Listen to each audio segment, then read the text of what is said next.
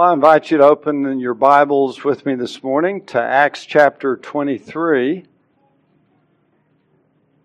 We'll be looking at verses 6 through 11 this morning.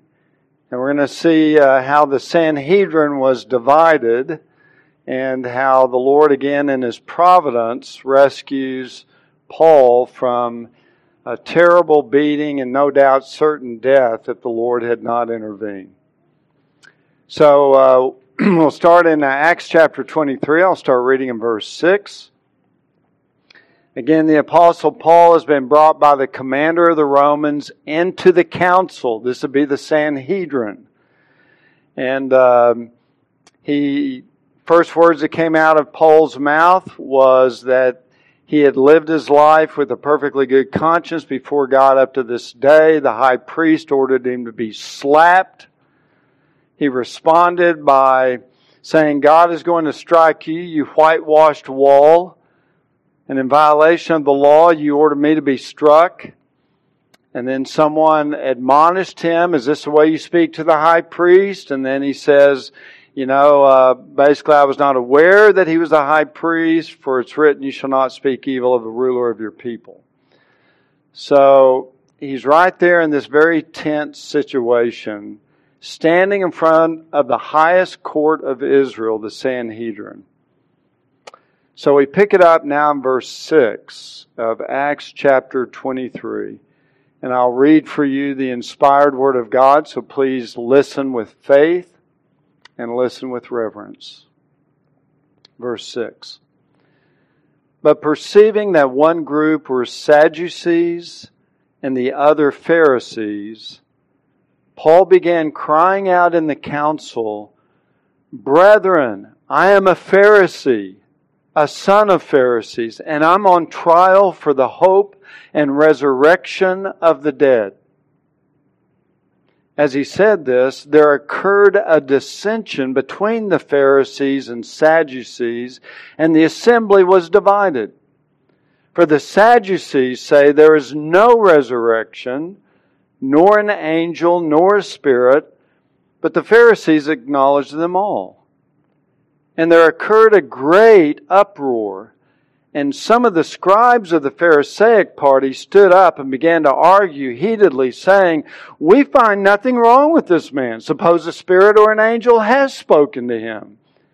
And as a great dissension was developing, the commander was afraid that Paul would be torn to pieces by them and ordered the troops to go down and take him away from them by force and bring him into the barracks. But on the night immediately following, the Lord stood at his side and said, Take courage, for as you have solemnly witnessed to my cause at Jerusalem, so you must witness at Rome also. And may God bless the reading of His Word. Well, again, he's at the council. Again, this is another one of the words to express the Jewish Sanhedrin. They are the council, the main council of Israel. Normally, the Sanhedrin met daily, except on the Sabbath and on feast days. And they used to meet on the south side of the temple main complex in the middle of the Temple Mount area. You have the temple, and then you have the court of Israel, the court of the women, and then there's a kind of a larger courtyard around the temple area, and then you have that wall, that soreg, that said Gentiles cannot pass this on the pain of death. And then you have the court of the Gentiles, and then way on the south side, the south wall of the large temple compound, you have Solomon's portico. So the Sanhedrin used to meet right there in the inner sanctuary area. Their building, the room that they would meet in, was on the south side of the main temple compound. Around 30 AD, that was moved over to Solomon's portico. So now it's out in the general area where the Gentiles can be. And I think that's very strategic and providential that we'll see in a little bit. But one of the responsibilities of the Sanhedrin was to identify and confirm when the Messiah showed up. And there were about a dozen false messiahs running around in the first part of the first century AD.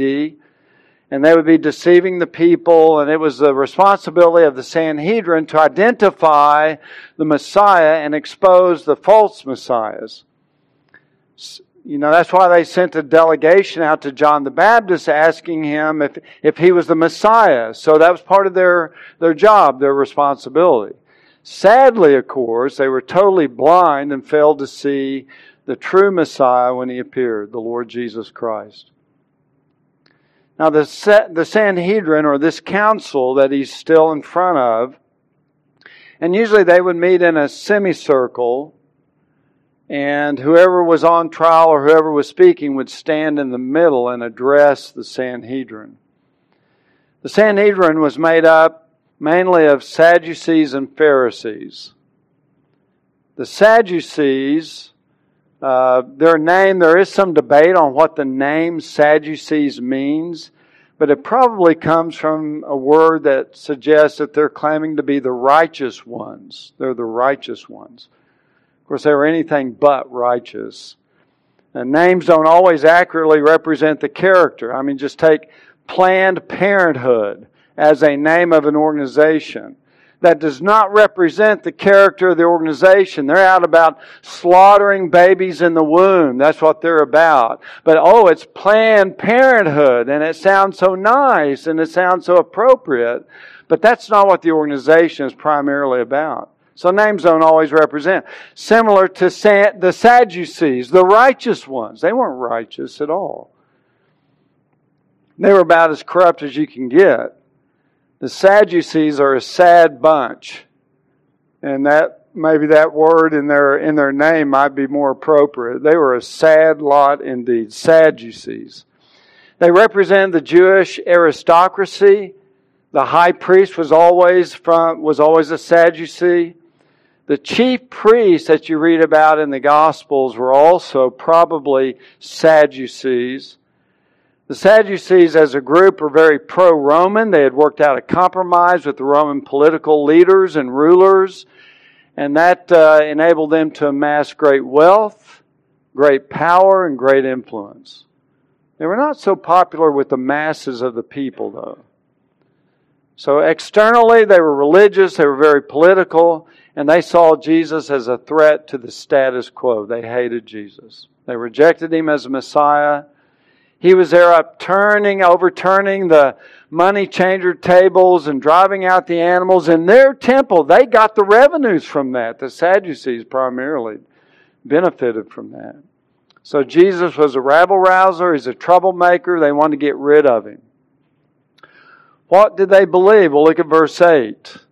Luke records for us, and this would be beneficial mainly for Gentile readers of the book of Acts. He says, Sadducees say there is no resurrection. There's no bodily resurrection at all. They rejected that. They said there's no angels. They rejected the idea of angels. And they also rejected the idea of spirits. So no resurrection of the body. So they understood that there's no future state for the body or the soul. That when the body died, it went back to dust and ashes, and that was it. They taught that the duty of serving God was without the hope of reward or the fear of punishment, so they denied both heaven and hell because they didn't believe that the body was ever resurrected. So they rejected the resurrection of the body. They also rejected that there were any angels. They didn't believe in angels, good angels or demons or anything like that. No spirits of any kind. And the word spirits here probably includes the immaterial soul of man. They didn't believe in that either. They didn't believe that you had an immaterial soul, that when you died, it lived on. They rejected the idea of the immortality of the soul. They believed that the soul was, whatever that is, was material in nature. And when the body died, the soul died, and that was it. It was gone. It didn't continue to exist. So they rejected the immortality of the soul. There's no existence beyond death in their understanding. There's no punishments. There's no rewards in Hades. So they were very much materialists. And thirdly, the thing that's not included in verse 8, but they certainly held to as well according to other resources, is that they only held to the Torah as Scripture. First 5 books of the Old Testament. They rejected the rest of it as not being Scripture. And that's amazing because you find angels in Genesis and you find angels in other places, but they allegorized those to mean totally something else. But they didn't believe in angels. The Pharisees, the other group that are mentioned here in verse 6, Sadducees and the Pharisees, their name basically means separated ones, and they boasted that they separated themselves from all the corrupting influences from the Greeks and the Romans. So the Pharisees, their name means the separated ones. And to be more accurate, basically all they were separated from was from God. They thought they were separating themselves from the world, the corruption, but they were separated from God. They rejected God's Messiah. They saw Jesus as a threat to their rabbinic traditions and all the minutiae, their man-made laws, and their legalism blinded them to the light that had come into the world, the light of Christ. They're also in the Gospels described as lovers of money, proud, arrogant, haughty, self-righteous. They despised the unlearned. They paraded their own religious righteousness publicly for the applause of men, hoping really to receive alms. So there's an underlining money motivation. In general, they were corrupt hypocrites. Yeah, they were the separated ones. They were separated from truth. They were separated from holiness and separated from God. However, in some of their beliefs, they were more orthodox. They were more biblical. They did believe in a resurrection of the body. They did believe in angels. They did believe in the soul, the spirits of men. So they were in contrast to the Sadducees. F.F. Bruce, a New Testament scholar, says that for a Sadducee to become a Christian, he had to abandon the major tenets of his own religion. For a Pharisee, he could hold to some of those tenets, and of course he'd have to come to faith in Christ, but there were some teachings that they held that were biblical as well. It's interesting that the book of Acts records some Pharisees did become Christians, but no Sadducees are specifically indicated as becoming Christians. So they're very much diametrically opposed theologically with one another. But they did agree on one thing. They did agree in their mutual hatred of Jesus and His claims to be the Son of God and to be the Messiah. They agreed on that together. They were not really interested in justice. They only wanted to get rid of Paul, who was preaching Christ, who was a threat to their religion and their power. And the Jews really weren't interested in law and order either, because they've already stirred up 2 riots. They just want to get rid of their common enemy, the Apostle Paul, who's standing in front of them. So again, they've already stirred up 2 riots, so they're not all that interested in decorum or law and order. And they're about to soon start up a 3rd riot. But that's where they agreed. They rejected Christ. They rejected the gospel. They hated the Apostle Paul because he stood for those things. So in verse 6, the Apostle Paul, perceiving that one group were Sadducees and the other was Pharisees, Paul began crying out in the council, "Brethren, I'm a Pharisee, a son of Pharisees, and I'm on trial for the hope and resurrection of the dead." Now remember, Paul had just been slapped illegally by the order of the high priest for confessing that he had a good conscience. There's no chance he's going to get a fair hearing in this trial or this hearing, or however you want to describe it. He knows that. He knows the deck is stacked against him. He knows their minds are made up. No matter what he says, he's not going to get a fair hearing. All they want to do is put him to death. There's nothing he can say or do that's going to change their minds. And his life is in danger, as will become evident here in a moment or two. It's already been in danger. They've already expressed their desire to want to kill him. So he knows he's in the lion's den. And his life, again, is being threatened. And Paul didn't want to be turned over to the Sanhedrin. And I think he thinks in the back of his mind, possibly, that he's concerned that the commander, the Roman commander that has brought him to this meeting, just kind of really wants to get rid of the whole situation himself and be rid of it. And he's concerned that the commander might turn him over to the Sanhedrin if he realizes that the main controversy is just over Jewish beliefs. And he knows if the commander releases him into the custody of the Sanhedrin, it's going to be lights out. The commander was, again, probably pained with having to be involved in all this. He's still trying to figure out what's going on. He doesn't understand it. But if he comes to the conclusion that this is a crime under the jurisdiction of the Jewish religion only, then he might be tempted to turn him over to them. And Paul realizes that. So Paul, in verse 6, loudly identifies himself as a Pharisee. Now, he was raised as a Pharisee, so this is true. He's not lying. He's not deceiving. He was raised up as a Pharisee. He's the son of a Pharisee. There's certain beliefs that he still holds as a Pharisee that are consistent with with the New Testament as well. So he's merely identifying his upbringing and basically his life experience. He was certainly trained as a Pharisee under Gamaliel. He certainly continues to share some of the doctrines that they hold in common. So he had every right to identify himself that way. But then he adds that he is on trial for the hope and resurrection of the dead. And I think that this was somewhat of a masterly stroke of genius on Paul's part. I'm assuming he realized that really his life was in great danger.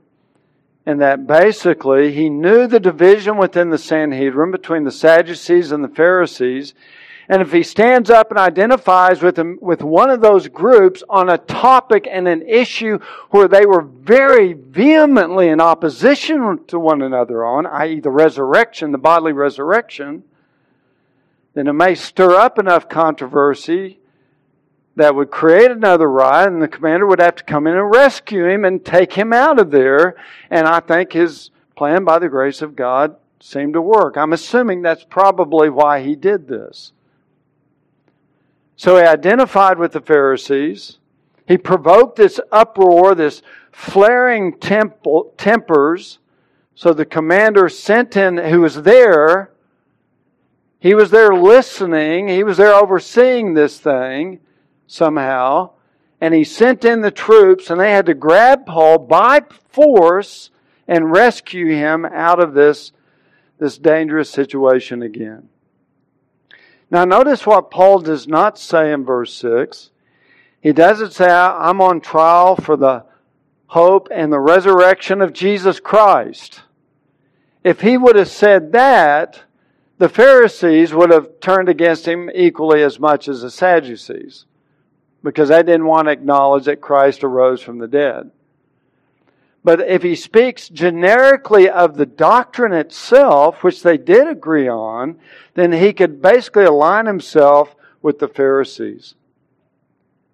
So he turned their united opposition against him into an opposition toward one another. And this is really quite brilliant by the grace of God. So the assembly was divided.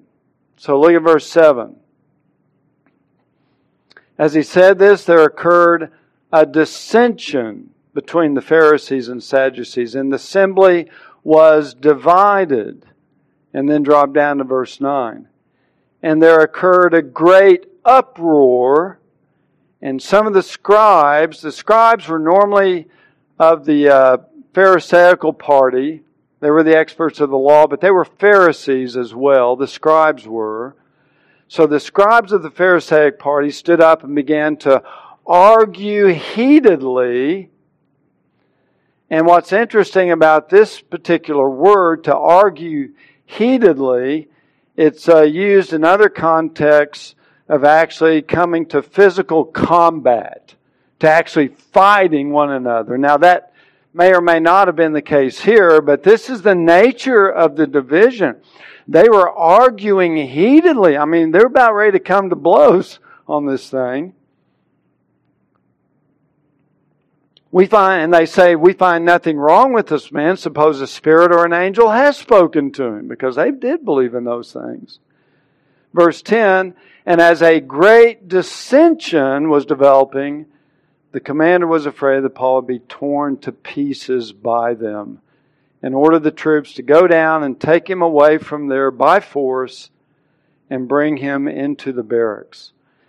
Now, the commander is afraid that Paul's going to be torn to pieces. And this particular expression, to be torn to pieces, is found in only one other place in the New Testament, and that's in Mark chapter 5, verse 4, of the demoniac who tore in pieces the chains, or tore apart the chains that were binding him. So this was a violent situation. The commander thought they're going to tear Paul apart. They're going to tear him up into pieces. So the assembly was incredibly divided. Now that doesn't surprise me, because the deeds of the flesh include enmity, strife, outbursts of anger, disputes, dissension, factions. There's nothing of the Holy Spirit here in the Sanhedrin. When the Spirit is absent and the flesh controls, you're going to get this kind of stuff going on. And that's what's going on here. Sad. But the deliverance from being dismembered came by the commander's intervention, where he goes in and he rescues the Apostle Paul.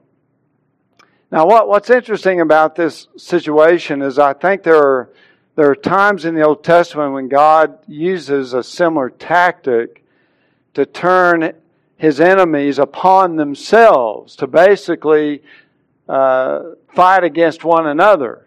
And that's really kind of what's happening here. For example, remember when Gideon was going up to fight against the Midianites, and they stood around the camp of the Midianites, his tiny little army did. They blew their trumpets, and when they blew the trumpets, Judges says, the Lord set the sword of one against another throughout the whole army, and they fled. So God actually took the enemies of His people and turned them against one another. They fought and slew one another. Same thing with Solomon. But my favorite example is with King Jehoshaphat. What a name. Preparing to fight a three-headed enemy of Ammon, a coalition of Ammon, Moab, and Edom. And before they went out to face this coalition of the Ammonites, the Moabites, and the Edomites, King Jehoshaphat called upon his people to trust in the living God. They stopped before they went to battle. They started singing praises to God. They started worshiping God. And when they started singing praises to God, this is in 2 Chronicles 20, the Lord caused Ammon and Moab to turn against Edom. And they destroyed the Edomites. And once they destroyed the Edomites, the Ammonites and the Moabites turned against themselves and destroyed themselves. So by the time Jehoshaphat came with his army to the battle, all there was left to do is to load up all the spoil and take it home. I mean, it was an easy day's work. The Lord did all the battle. He did all the fight. He turned them against one another. And that's what the Lord is doing with the Apostle Paul. I must admit, there are times when I am inclined to pray that the Lord would do that to the enemies of the church today, the enemies of the gospel, the radical left, the Marxists, which the bottom line, ultimately, this is a satanic movement to destroy the church. There is no room for God in Marxism. No room. It's ultimately, I think, part of the spiritual battle that we're in. And I think, and they are organized.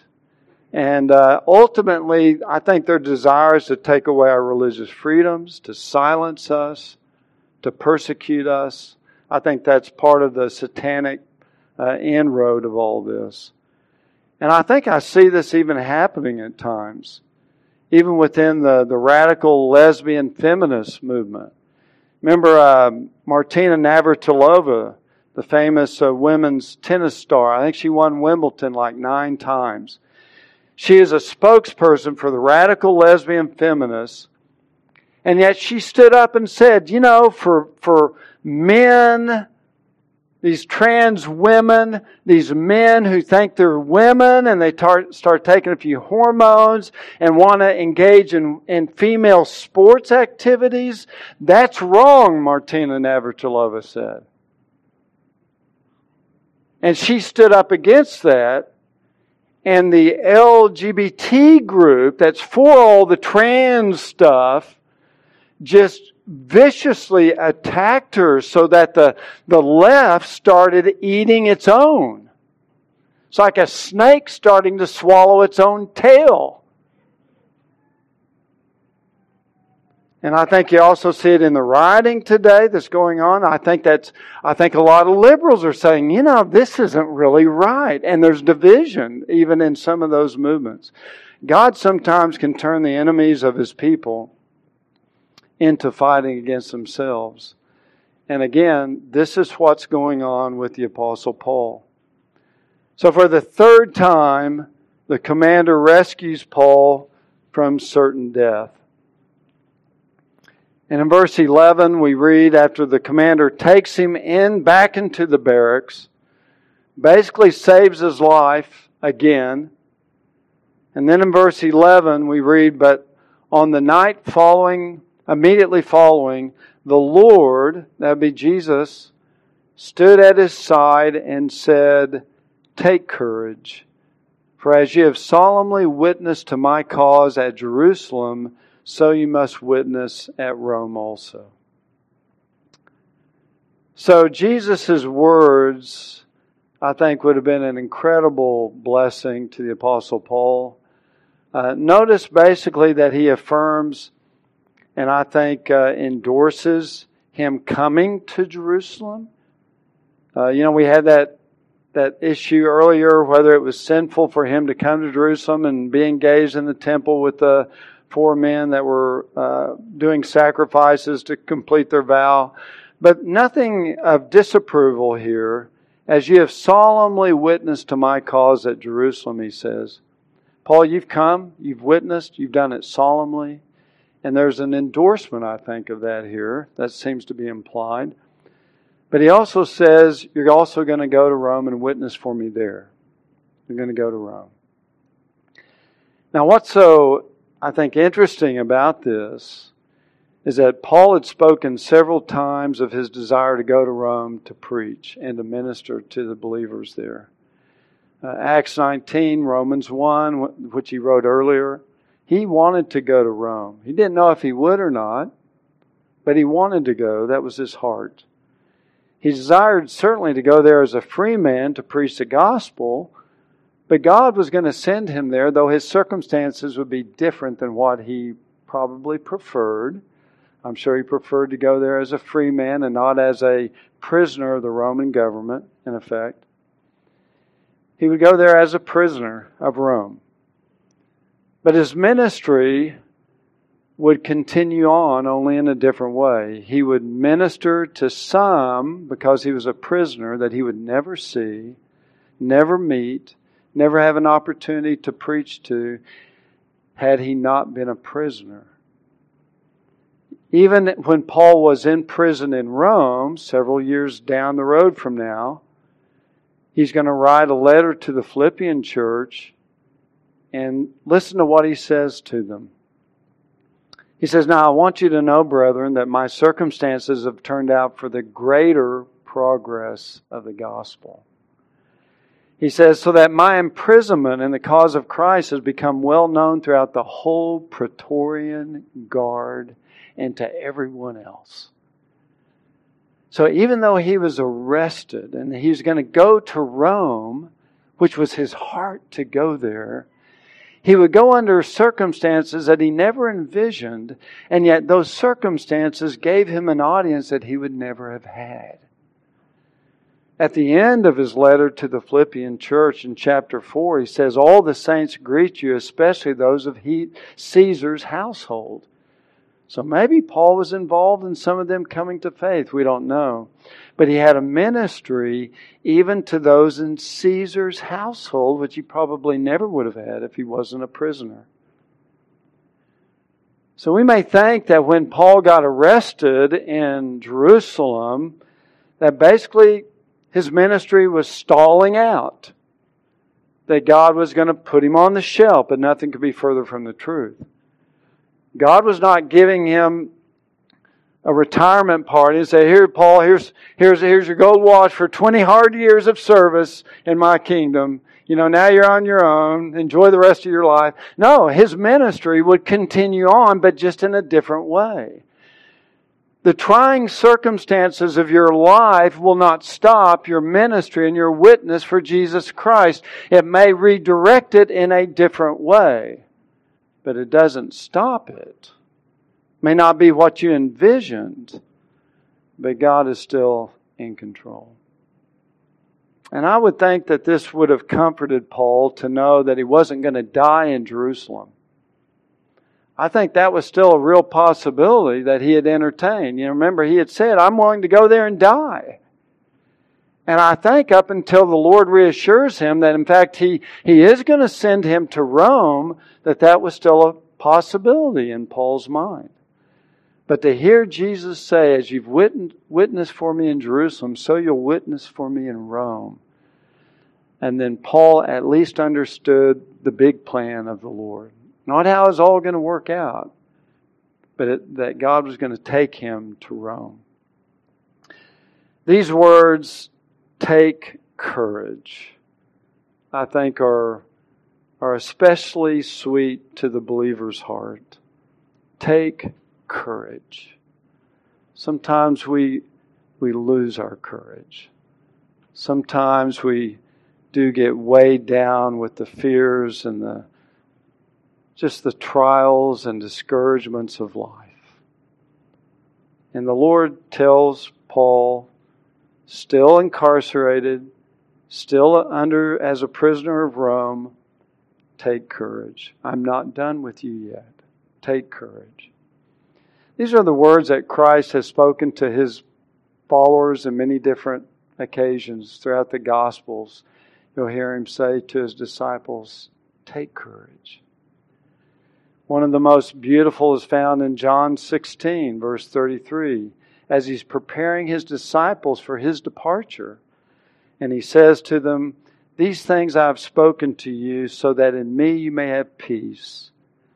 In the world you have tribulation, but take courage. I have overcome the world." And that is a promise for every believer of every age. And Paul knows that Christ's will for him is now to go to Rome. And nothing can stop that now. Not the Jews, not the Romans, not even the circumstances to follow, that God was going to get him to Rome. And that was something that greatly encouraged the apostle.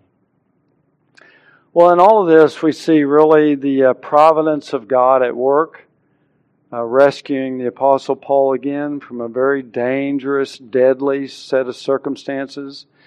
We see the providence of God, I think, worked out in many different ways. One of them is just in the moving of the Sanhedrin from inside or connected to the main sanctuary of the temple, that temple compound, to outside in the court of the Gentiles, under the Solomon's portico. Now, why is that providential? Because if the Sanhedrin was still meeting inside that sacred temple compound area, the Romans never would have been able to enter into that. They couldn't transgress that little short wall that went around that threatened death for any Gentile that passed inward, and they had allowed that the Jews could kill that Gentile if he went beyond that wall, even if he was a Roman citizen. But in the providence of God, that meeting place of the Sanhedrin was moved out into the courtyard of the Gentiles, so that now the Romans could be nearby. They could be right there. The commander could be there listening in. And once the riot started happening again, he rushed in and they took Paul by force and took him out and saved his life. And all this you see in the providence of God. Now that happened, that change of location occurred around 30 AD. So that was probably 25 years earlier. But in the providence of God, it saved Paul's life. So we see that God is working way in advance to do things and order things that many years later will become visible, and we can see, oh, what a blessing that was. Maybe not at the time. But one of the things we see in this is that our days are in the hands of God. That was not the day for Paul to die. And no one can add one day or take away one day from our life. And Kent Hughes, one of the commentaries I was reading, tells a story of way back in 1926, a young missionary by the name of Raymond Edmond, in his mid-20s, was serving the Lord in a mountain village up in Ecuador. And he came down with typhus fever. And it ravaged his body so bad they had to carry him down to a little town to try to get some medical help for him. They got him to a doctor. And the doctor looked at him and evaluated and did everything he could for him. And then when he noticed that his feet were growing cold, he said, he's not going to survive this. He's going to soon die. One of the other missionaries ordered a coffin for him. His wife, having no black dress, actually took her wedding dress and dyed it black in preparation for the funeral of her husband. They actually set a time for the funeral based on the doctor's word, because he knew that young missionary was about to die. 41 years later, fast forward to 1967, the fourth president of Wheaton College was addressing the student body when he made a slow half turn and he collapsed and died and went to be with the Lord. That president was none other than that young missionary. His name by that time was Dr. Raymond Edmond. And it just goes to show that we don't know the day of our death. We can't control those things. That God and God alone knows. And though everyone else thought surely he was going to die, he lived 41 years later and became the president of Wheaton College and died at a much older age. See, God was not through with him yet, even with typhoid fever. His last day had not yet come. So God in His providence, it was not Paul's day to die. He had worked through His providence to move that Sanhedrin in a place where the Romans could come in and by force take possession of Paul and save his life. Now, I think we can find encouragement that our lives are equally safe in the hands of God. The day of our birth, the day of our death is all determined by God. And there's certain encouragement and peace that we can have in that. But secondly, I think we see the providence of God not only in just the location of where the Sanhedrin was meeting, but also in the upbringing of the Apostle Paul, his Pharisaical upbringing. And this enabled him to basically turn the spiritually dead Sanhedrin against itself, that created such a great dissension so that the commander was afraid that Paul would be torn to pieces and had to rush in and rescue him. So the life experiences of the Apostle Paul were very much ordained by God's providence so that at this critical point in his life, that would be the means by which Paul would be spared by the grace of God. So your upbringing, the circumstances of your being raised, is all a part of God's providence in your life as well. And that can encourage us. You know, it's interesting that, again, in that letter that Paul wrote to the Philippian church, his upbringing as a Pharisee and all that, you know what he called it? He said he counted it as loss and as rubbish that he might gain Christ. So, but yet, even in God's providence, the Lord still used it for good in his upbringing, although he learned that it did not contribute anything to his salvation, not anything whatsoever. Another aspect of the providence of God in this whole circumstance is that Jesus controls the circumstances of Paul's ministry. He not only controls his life, the day of his death, which wouldn't be for a number of years later, but he controls the very circumstances of Paul's ministry. Jesus controls the timing of his trip to Rome. Paul may have thought, well, golly, I guess I'm going to go to Rome. They'll ship me out tomorrow. But he didn't realize he's going to go to Caesarea and spend 2 years there before he finally ends up in Rome. So that God is controlling the timing of his ministry as well. Rather, he probably would have wished he could have gone to Rome and pleaded his case and be released. But that was not God's plan. And he's going to be in prison as a Roman prisoner for at least another 4 years in his life. But God in His infinite wisdom ordains not only the events of our life, but when those things happen. And in God's divine plan for your life, as with the Apostle Paul's life and my life, it includes all those frustrating delays that we have in life. All of those closed doors that seem to turn us off in a different direction. All the failures that end up changing us and moving us in another pattern or another path. All of that is a part of God's providence. And that was true with the Apostle Paul. He needed to go to Caesarea because he needed to preach to a governor and a king there. Because remember when the Lord Jesus set apart the Apostle Paul in Acts chapter 9, He says, you'll be a witness to me, not only in Israel, but before kings and rulers. And so when he's in Caesarea is when part of that is fulfilled. He must go there. But of course his ministry was not over, but it would be different. God was in control, ordering it, and the timing of events was under His control. Also the means of those events. His path forward was not going to be easy for the Apostle Paul. It was God's will for him to go to Rome to minister there, but it's not going to be an easy path getting there. The timing and the circumstances were still in God's hands.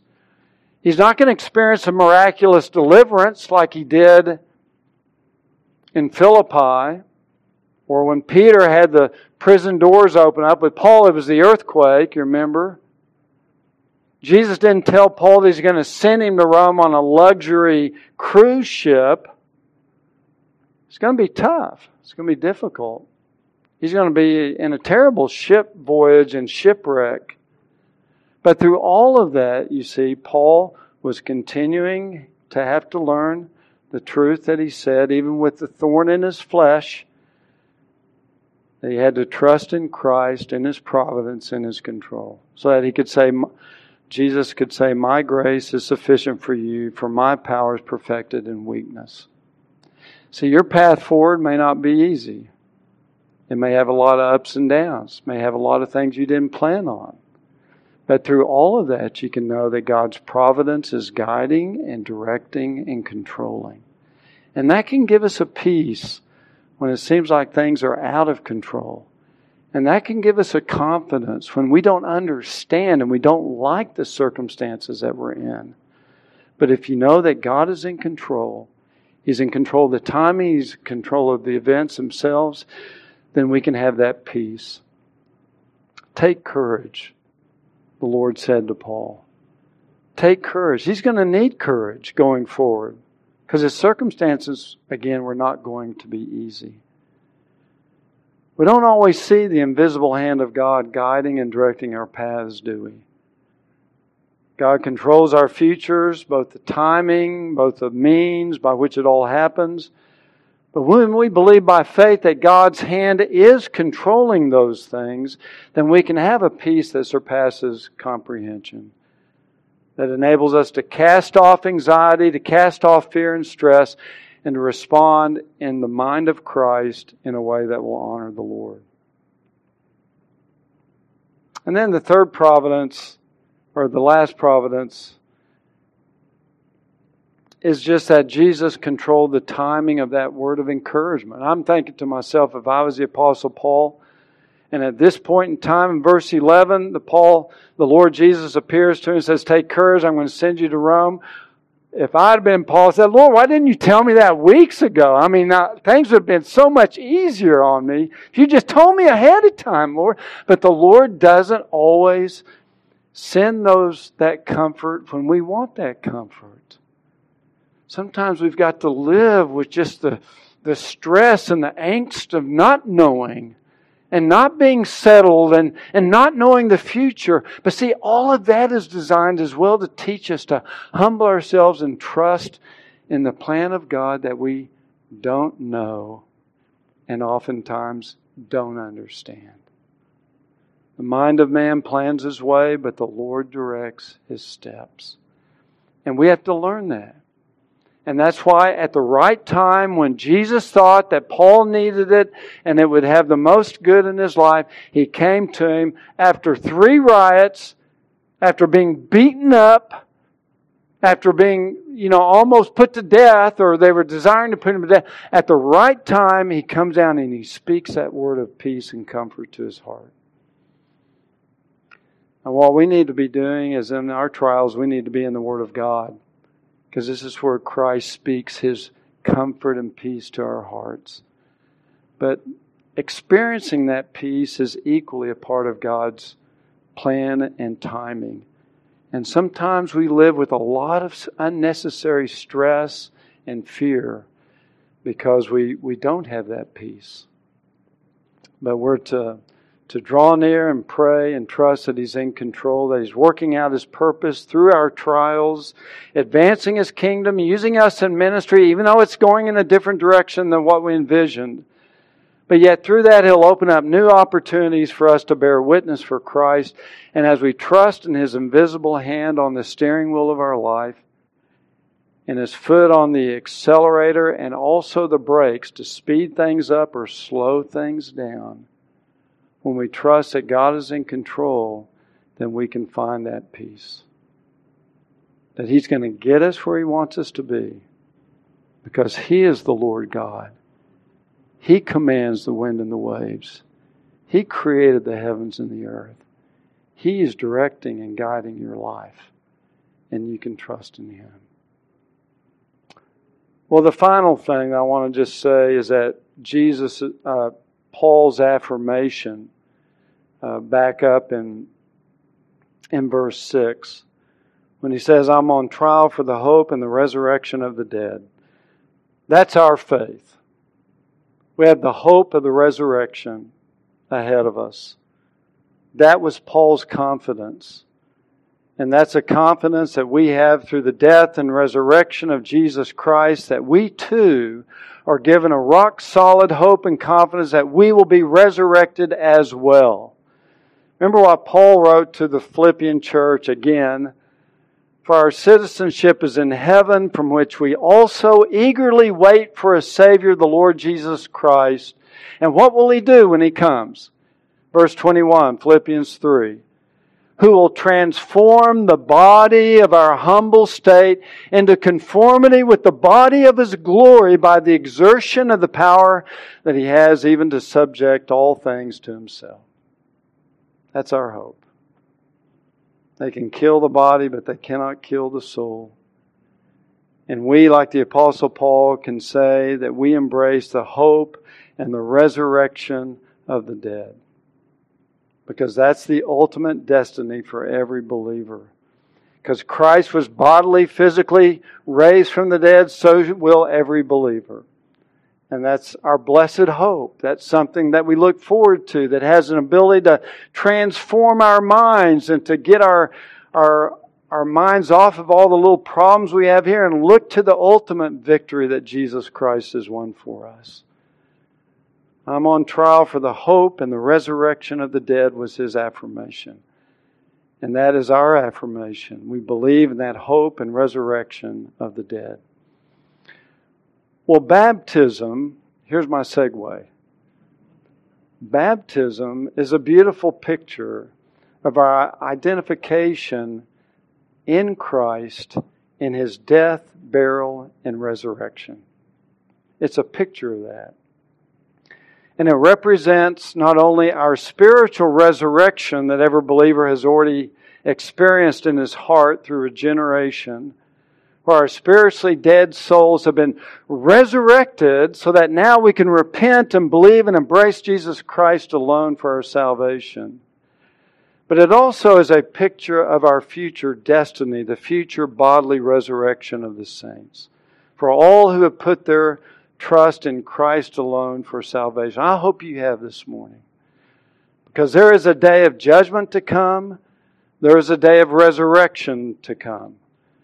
And everyone will stand before the judge on that future day. And if you do not have your sins forgiven, you will give an account for all of your sins before a holy God who's a holy judge. And He will rightly and justly punish you for your sins. But Christ offers forgiveness. He offers salvation. This is the good news of the gospel. So acknowledge your sin. Acknowledge that you have in no way can get yourself to heaven. That you have broken His commandments, broken His laws, and you turn in faith to Jesus Christ, who alone can save you and forgive you. And He promised, this is the glorious part of it, He promises that He will forgive you and save you if you repent and place your trust in Him. Well, we celebrate this morning one of the kids in our church who, by the grace of God, has recently done that. Naomi Hooser. And we're going to close with our final hymn in just a moment. And then we will proceed with the baptism. So before we sing, why don't we go ahead and bow our heads and close for a word of prayer. Heavenly Father, we want to thank You for the Word of God that again directs our gaze to the controlling providence of Almighty God. And that, Lord, we can draw encouragement and comfort from realizing that as the Apostle Paul was going through a very difficult, dangerous time in his life, that You are totally in control. And Lord, we thank You that we can be encouraged by that truth. That You're the same God who doesn't change. And when we go through trials and difficulties, yea, even though we walk through the valley of the shadow of death, we will fear no evil, for Thou art with us. That You're in control, Your presence is with us, and You've promised that You're going to work all things together for good to those who love You and are called according to Your purpose. So Lord, thank You for the Spirit of God moving Luke to record this circumstance, that we might be encouraged in our own lives from how we see You intervening on the sake of the Apostle Paul. Thank You that You're with us as well.